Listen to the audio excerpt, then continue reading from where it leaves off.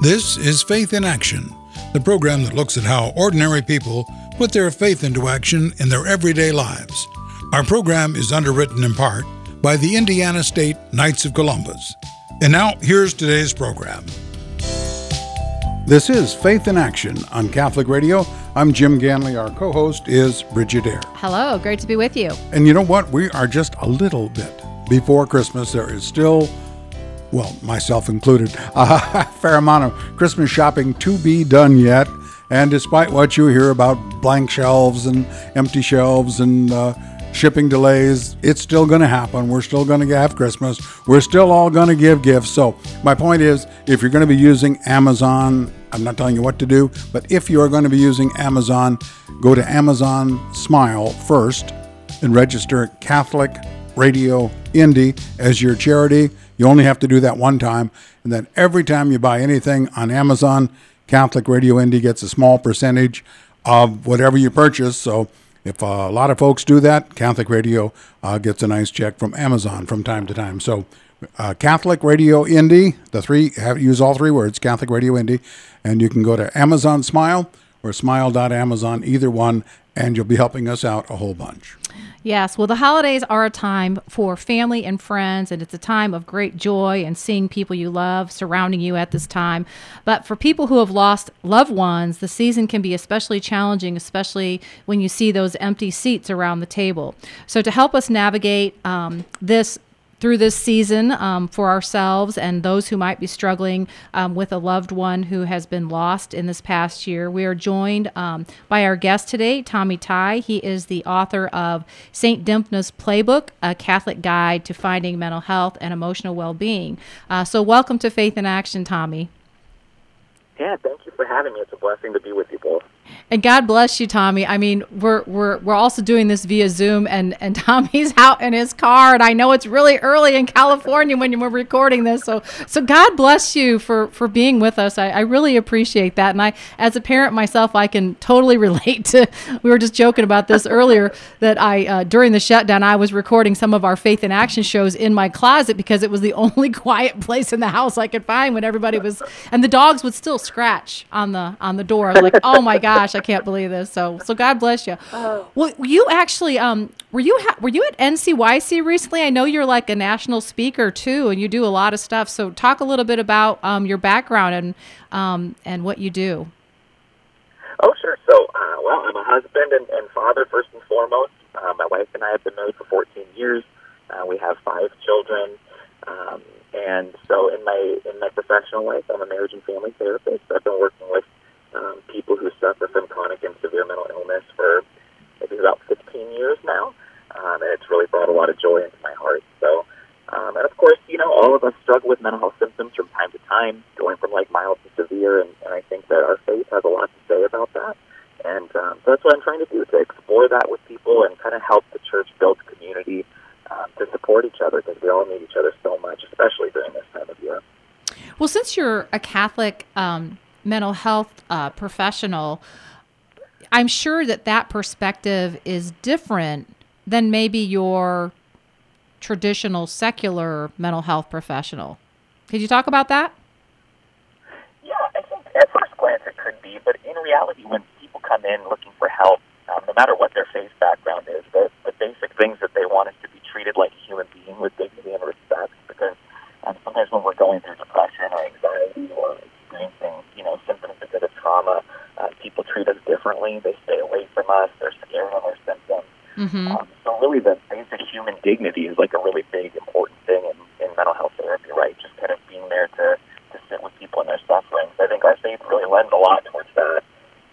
And additionally, I think, at least in Catholicism, right, we talk a lot about how God really comes to us through other people. Yeah, that's true. That's a message that we really have to spread, right? Like, God can come to us through a therapist or a doctor or a caring friend or family member.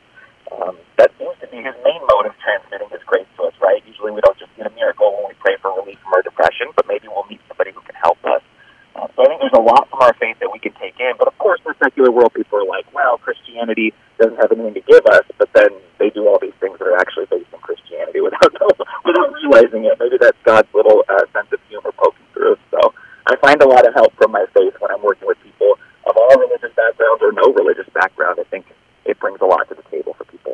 Yeah, there's no doubt. We're talking with Tommy Tighe. He's a marriage and family therapist and creator of St. Dymphna's Playbook podcast, too. Is that right? Yeah, that's right. We take questions from people and answer, and just kind of pray for people, give some advice. It's a good thing. That's really cool. So is that podcast available anywhere, like on Apple Tunes and all those, the different... Yep, anywhere that you get your podcast, it should be there. And you can always send me messages. We can talk at the end about where people can send messages and send questions, and I'd love to address them because I really think it helps us feel less alone when we realize that a lot of people are dealing with the things we're dealing with. Now, Tommy, as Catholics, we have got a lot of saints, and I must say I have never heard of Saint Dymphna. Can you tell us who that is? And if I said it right. You pronounced it perfectly, though. That's good. Yeah, Saint Dymphna is an Irish saint from the 7th century. Her father was kind of like a chieftain who his wife died when Dymphna was a teenager, and his friends suggested that he get remarried to help him with his grief. He was really going through a lot of grief after his wife died, and the grief kind of made him lose his grip on reality. It got so bad that he started to kind of lose touch with reality, and in fact, he became like infatuated with his daughter, kind of thinking that the only person who was as beautiful as his wife would be Dymphna, so he needed to marry his daughter. She had pledged her life to Christ. Her mother was a Christian and kind of taught her about Jesus. And so she fled the country because her dad was so intensely kind of losing things. And she left with her spiritual confessor to Belgium, to a city called Geel, Belgium. When she was there, she started setting up sort of like what we would call hospitals or like homes for people who were suffering from mental illness in the area, which in the 7th century was like revolutionary. She was bringing them in and helping take care of them. The problem was is that she was funding this by spending the money that she had brought with her from Ireland. And so news kind of traveled that there was this woman who was doing this thing with Irish money in Belgium, and that led her father to track her down. And, you know, kind of as many old Catholic saint stories go, her father showed up and she became a martyr for the faith when she refused to marry him. And the really cool thing about her is that even today, in 2021, that city of Geel, Belgium, is one of the most progressive places for mental health treatment, where people who are suffering from chronic mental illness are actually welcomed into the homes of people who live in the community there. They're not, like, locked up like they used to be here in our country or all over the world, but instead they're living with people and a part of the community. And so it's just kind of amazing that this woman from the 7th century had such an incredible impact that things are still progressive for mental health treatment there today. I just think it's so wonderful. Yeah, that is really neat to like look back and where some of these saints live. And like you said, back in the 7th century, and still she's really left her mark even in 2021. I want to ask you, how would you describe grief? What exactly is it? And then talk about holiday grief and if it's unique. Yeah, I mean, I guess when I think of grief or my own grief, my wife and I, we lost a son in 2016, so we've experienced pretty intense grief in our life. I guess I feel like it's sort of like love that we're continuing to experience for a person that's no longer with us, right? My wife and I always say when we cry about our son, we're like, our tears are like an outpouring of love for him. So it's kind of like this intense desire to continue loving somebody who's no longer there. So it really reminds you of this giant hole in your life. And I think it's a painful experience. Most of the times we think about crying, but we don't think about how physically painful grief can be too. There's just so many symptoms that can kind of go along when we're grieving that maybe we don't recognize as grief until we experience it. In the holidays, of course, it's always hard. I remember my mom, she didn't even want to decorate for Christmas because her mom died around Christmas time, and we carry it with us forever. And I think there's this feeling that when something intense happens to us and we're grieving, our whole life kind of stops. Our whole experience kind of shuts down. But the rest of the world kind of goes on, and there's something that feels incongruous about that. It doesn't feel good, right? Like you've lost someone close to you, and your neighbors are stringing up lights on Christmas time and smiling and being happy. And that can be very difficult for us. We really want our loved ones to be with us when we're having these memories and experiences. So I think it amplifies in the holidays because we are reminded that we've lost some of that joy that we used to have before, you know. Now, when someone is experiencing grief, I would imagine there are those people that say, oh, I'll get over it. I just need to pull myself up on my bootstraps and I'll get over it. And there's other people, and maybe they do or maybe they don't, and there's other people that really seriously need help. how does a person determine where they fall on that spectrum? Yeah, I think that's an important question. And I think the first answer is anybody can reach out to get help. I think sometimes we're afraid that of a couple things. One, if I go reach out for help, that means I'm going to need to get help for the rest of my life, which isn't necessarily true. And the other thing is we think, well, if I have to reach out for help, I must be really sick. I must be crazy because normal people don't have to go to therapy, which is also not true at all, right? So that's the first thing. People can always reach out for help. Maybe you even go to 2 therapy sessions and you go, you know what, I'm feeling better, and you can stop. That's something that people do all the time. But really, when we're looking at when do we need to start getting help for our symptoms, it's the question of how are we able to function in our daily lives. So we really have to look at our functioning rather than sort of objective things like how we feel. Instead, we want to say, like, am I able to get up and go to work? Am I able to focus on my tasks? Do I maintain relationships? Or am I isolating, having a hard time concentrating, not taking showers as often? Like all of these things that we can really look at and measure as objective things to tell us that we need help, right? So I think paying attention to the way we're functioning is better than just how we think we're doing, because we don't know how we're doing most of the time, right? And if someone tells us we're doing bad, we usually get angry or defensive. But if we can look at how we're functioning, I think that's a really good indicator of when we should get help. Now, does this type of grief you're talking about affect a particular age group more so than others, or men more so than others? I can envision, like elderly people maybe experiencing grief more seriously than a teenager, for example. Yeah, I think that that's a pretty common thought that we have, but it seems to be that people experience grief differently. So I think that perhaps, like when we're a little bit older, we experience grief. We're crying, we want to pull the covers up over our head. We're hurting in these ways. Where a teenager might respond by being angry or distant or different kinds of symptoms, right? Aggressive compared to like isolating as an adult. So I think that we all experience grief, but we experience it in different ways, and then it takes sort of recognizing it. Because it's very easy, I think, to look at a teenager and be like, oh, they're just got their headphones on all day long, and they're just angry whenever I ask them how they're feeling. But that's how teenagers are. And it really takes I think it takes sharing our own experience, sharing our own feelings to get people to kind of feel comfortable opening up. So, and as far as males and females, I think people commonly say that women experience grief more than men, but that's really, I don't think that's true at all. I think it's, again, we experience it differently. Men don't show our feelings as much. We're kind of trained to keep things hidden down, and it really hurts. It hurts everyone. It hurts us because we're not getting help, and it hurts our spouses because we're acting all okay, and then they feel alone, like they're the only ones suffering, even though we're kind of just pushing it down. So, again, I think we all have to kind of come to terms with seeing where we're at and recognizing it. And if we could just talk about it instead of holding it in, everything would be better. Wow, you bring up so many good points in that last answer. I want to touch back on some of those after the break, but we do need to take a break right now. So we're going to talk more about holiday grief and St. Dymphna's playbook when we return, talking with Tommy Tighe. So stay tuned for more Faith in Action. You're listening to Catholic Radio Indy, converting the culture to Christ through radio, featuring 100% Catholic programming 24/7. Do your friends a favor. Tell them about Catholic Radio Indy. Think of all the media our young people are exposed to today. MTV, movies, what passes for entertainment on TV, song lyrics that are questionable or worse. Where do they hear the message that it's okay to be chaste and modest? Or that it's not crazy to practice their faith, or to believe in a God who loves them and can forgive them no matter what they do? Catholic Radio is the answer. Be sure to tell your friends and relatives about Catholic Radio Indy.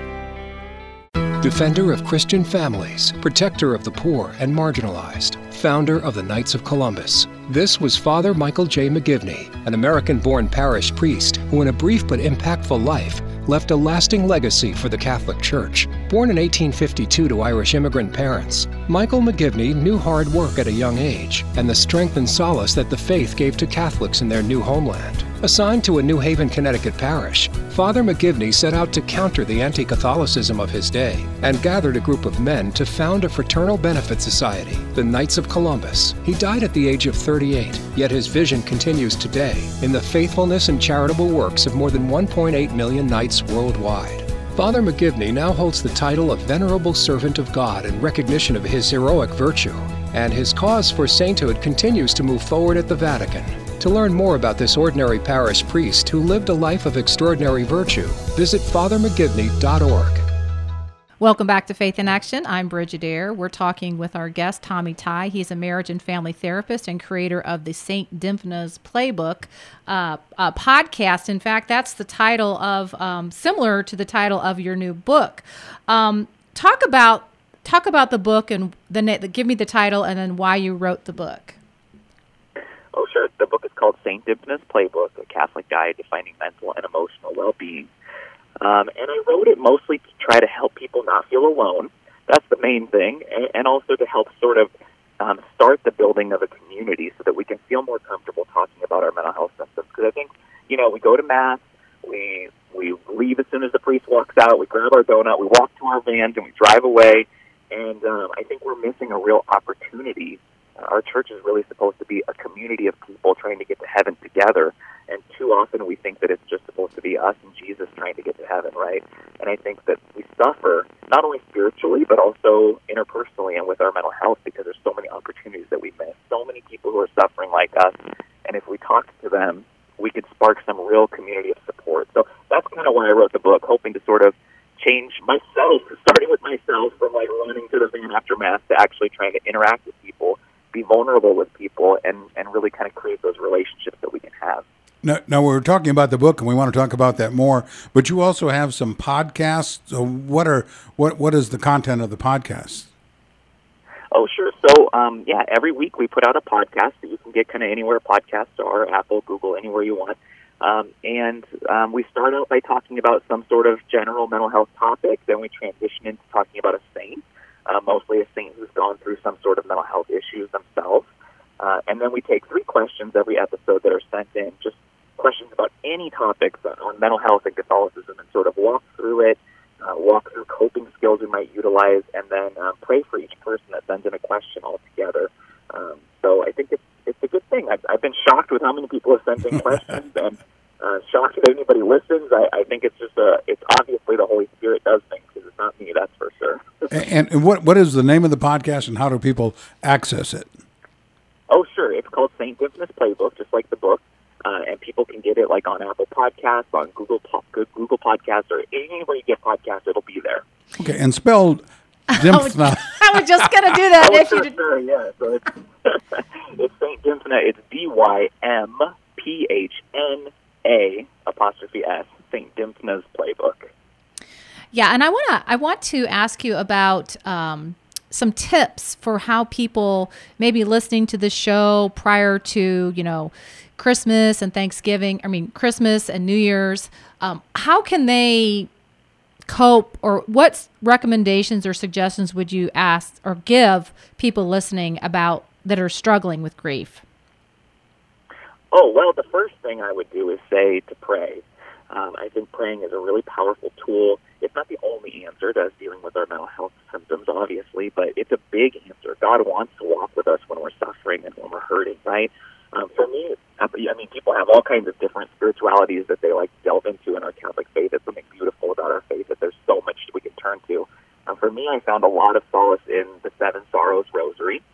It walks through the Seven Sorrows of Mary, and it really helps me because sometimes in our faith, obviously Jesus, right, because he's God, but also the saints can feel so out of touch to us. They can feel like, like St. Maximilian Kolbe had a vision of Mary, and then for the rest of his life, he knew what he wanted to do, and boy, isn't that great. That's never happened to me. Mm-hmm. But when we go through the Seven Sorrows of Mary, we can really see how she walked through this pain and suffering and this darkness in her life.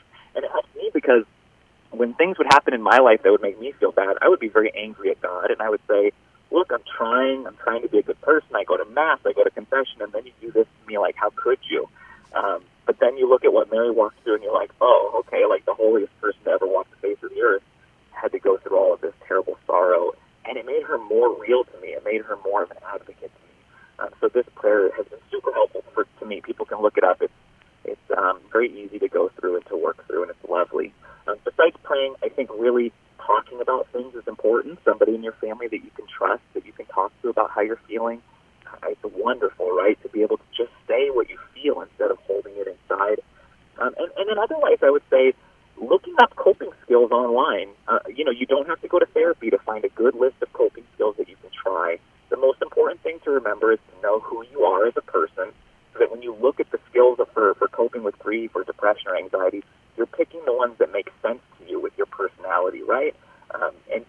try them out and see if they work. And I think that that's a very good step, like mindfulness techniques, like trying to, sit in a chair, feel the chair on your body, look around and notice the colors around the room, the smells, the sights, these things that kind of bring us out of our, racing thoughts that are going through our mind and into the present moment can really help us to kind of escape the anxiety that comes along with grief in the holiday season. Now, what about events during the holiday season?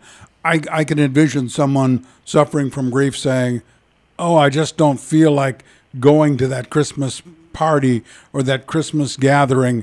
I just bring everybody down if I win anyhow. I'm just going to stay home. Good idea? Not good idea? Well, I would say most of the things our brain tells us to do is not a good idea, especially when we're suffering, right? Our brain is always kind of tilted toward the negative. I think it's our fallen human nature that we're always thinking negatively about ourselves and thinking negatively about the future, and we have to really fight against that. So when we're feeling depressed and our brain says, pull the covers over your head, don't get out of bed, we have to kind of work to remember that that's a lie, that really being around people is going to help. And we hear this all the time, the thing that you mentioned of, I don't want to talk about my depression, I don't want to be depressed around other people because it's going to bring them down. People love you, right? And people want to help you, and people want to walk with you, and they can't do that unless you're able to be around them or to talk to them. And so we have to remember, my wife's not going to be like, oh, gosh, you're bumming me out because you're talking about how depressed you are. She's going to say, I love you, and I want to be with you and help you. I know that's a really hard thing for us to remember, but people want to help us, and it brings them joy. It brings them joy to be able to help us. So I think reaching out is just the best thing we can do, even though our depressed brain tells us not to. So the tip is go to the party, right? Go to the party, yeah, but leave early because you need to get a good night's sleep too, right? Yeah, exactly. And you know what? Just as you had mentioned earlier in the show that, Jesus helps us many times through other people. We don't necessarily have the angelic experience where, the angel Gabriel comes to us or whatever, but, that person at the party maybe shares a story and can relate their loss or their grief or something that happened to them, and then that makes you feel less alone. You know what I mean? So that's right. Yeah. This is how the Christian faith works. We forget it so often because we just want God to fix things automatically, but that's not what Christianity has been throughout time, right? It's been God helping us through others. We always hear about how we need to see Jesus in other people and be Jesus for other people, and that's what can happen to us if we start to share our experience. Yeah, and that's, really the body of Christ, that we need each other to do anything, really, to evangelize it. But God gave us those people to help us, too, along the journey, just like you said. So those are great points. I want to ask you, was there a favorite part that you had in writing the book? Was there anything that you learned in writing the book that you didn't know before? Oh, my favorite part was probably writing about grief, just because it's been such an important part of my life, writing about the experience of the loss of our son and sort of the journey on how we moved through that over these years and how it still is a part of our life today. And probably the part that was the funniest to me was writing about scrupulosity, because I kind of felt like, I don't have any issues with scrupulosity. And then as I started writing about it, I was like, oh, boy, yeah, I do. I really do. So it's helpful to know yourself when you're writing a book about your mental health symptoms. And I hope that people can relate to that when they kind of when they read it and maybe see some ideas for helping them with those issues too. I'm curious, how has writing the book and actually just working as a marriage and family therapist and then doing the podcast, how do those things impact your faith or help you be a better Catholic? 2 questions there. Oh, well, I think that they really help in terms of, like you said, knowing about the community that we all have to share together. So there's a thought that comes from Dorothy Day that I really like. She meditated on what would happen after she died, and she shows up before Jesus and gets to heaven, and Jesus says, hey, nice to see you, but where's everybody else? And I think that is something that I've carried with me quite a bit, because it's that thought of, it's not just us. Right, our faith teaches us that it's not just about us getting into heaven; it's about everybody else.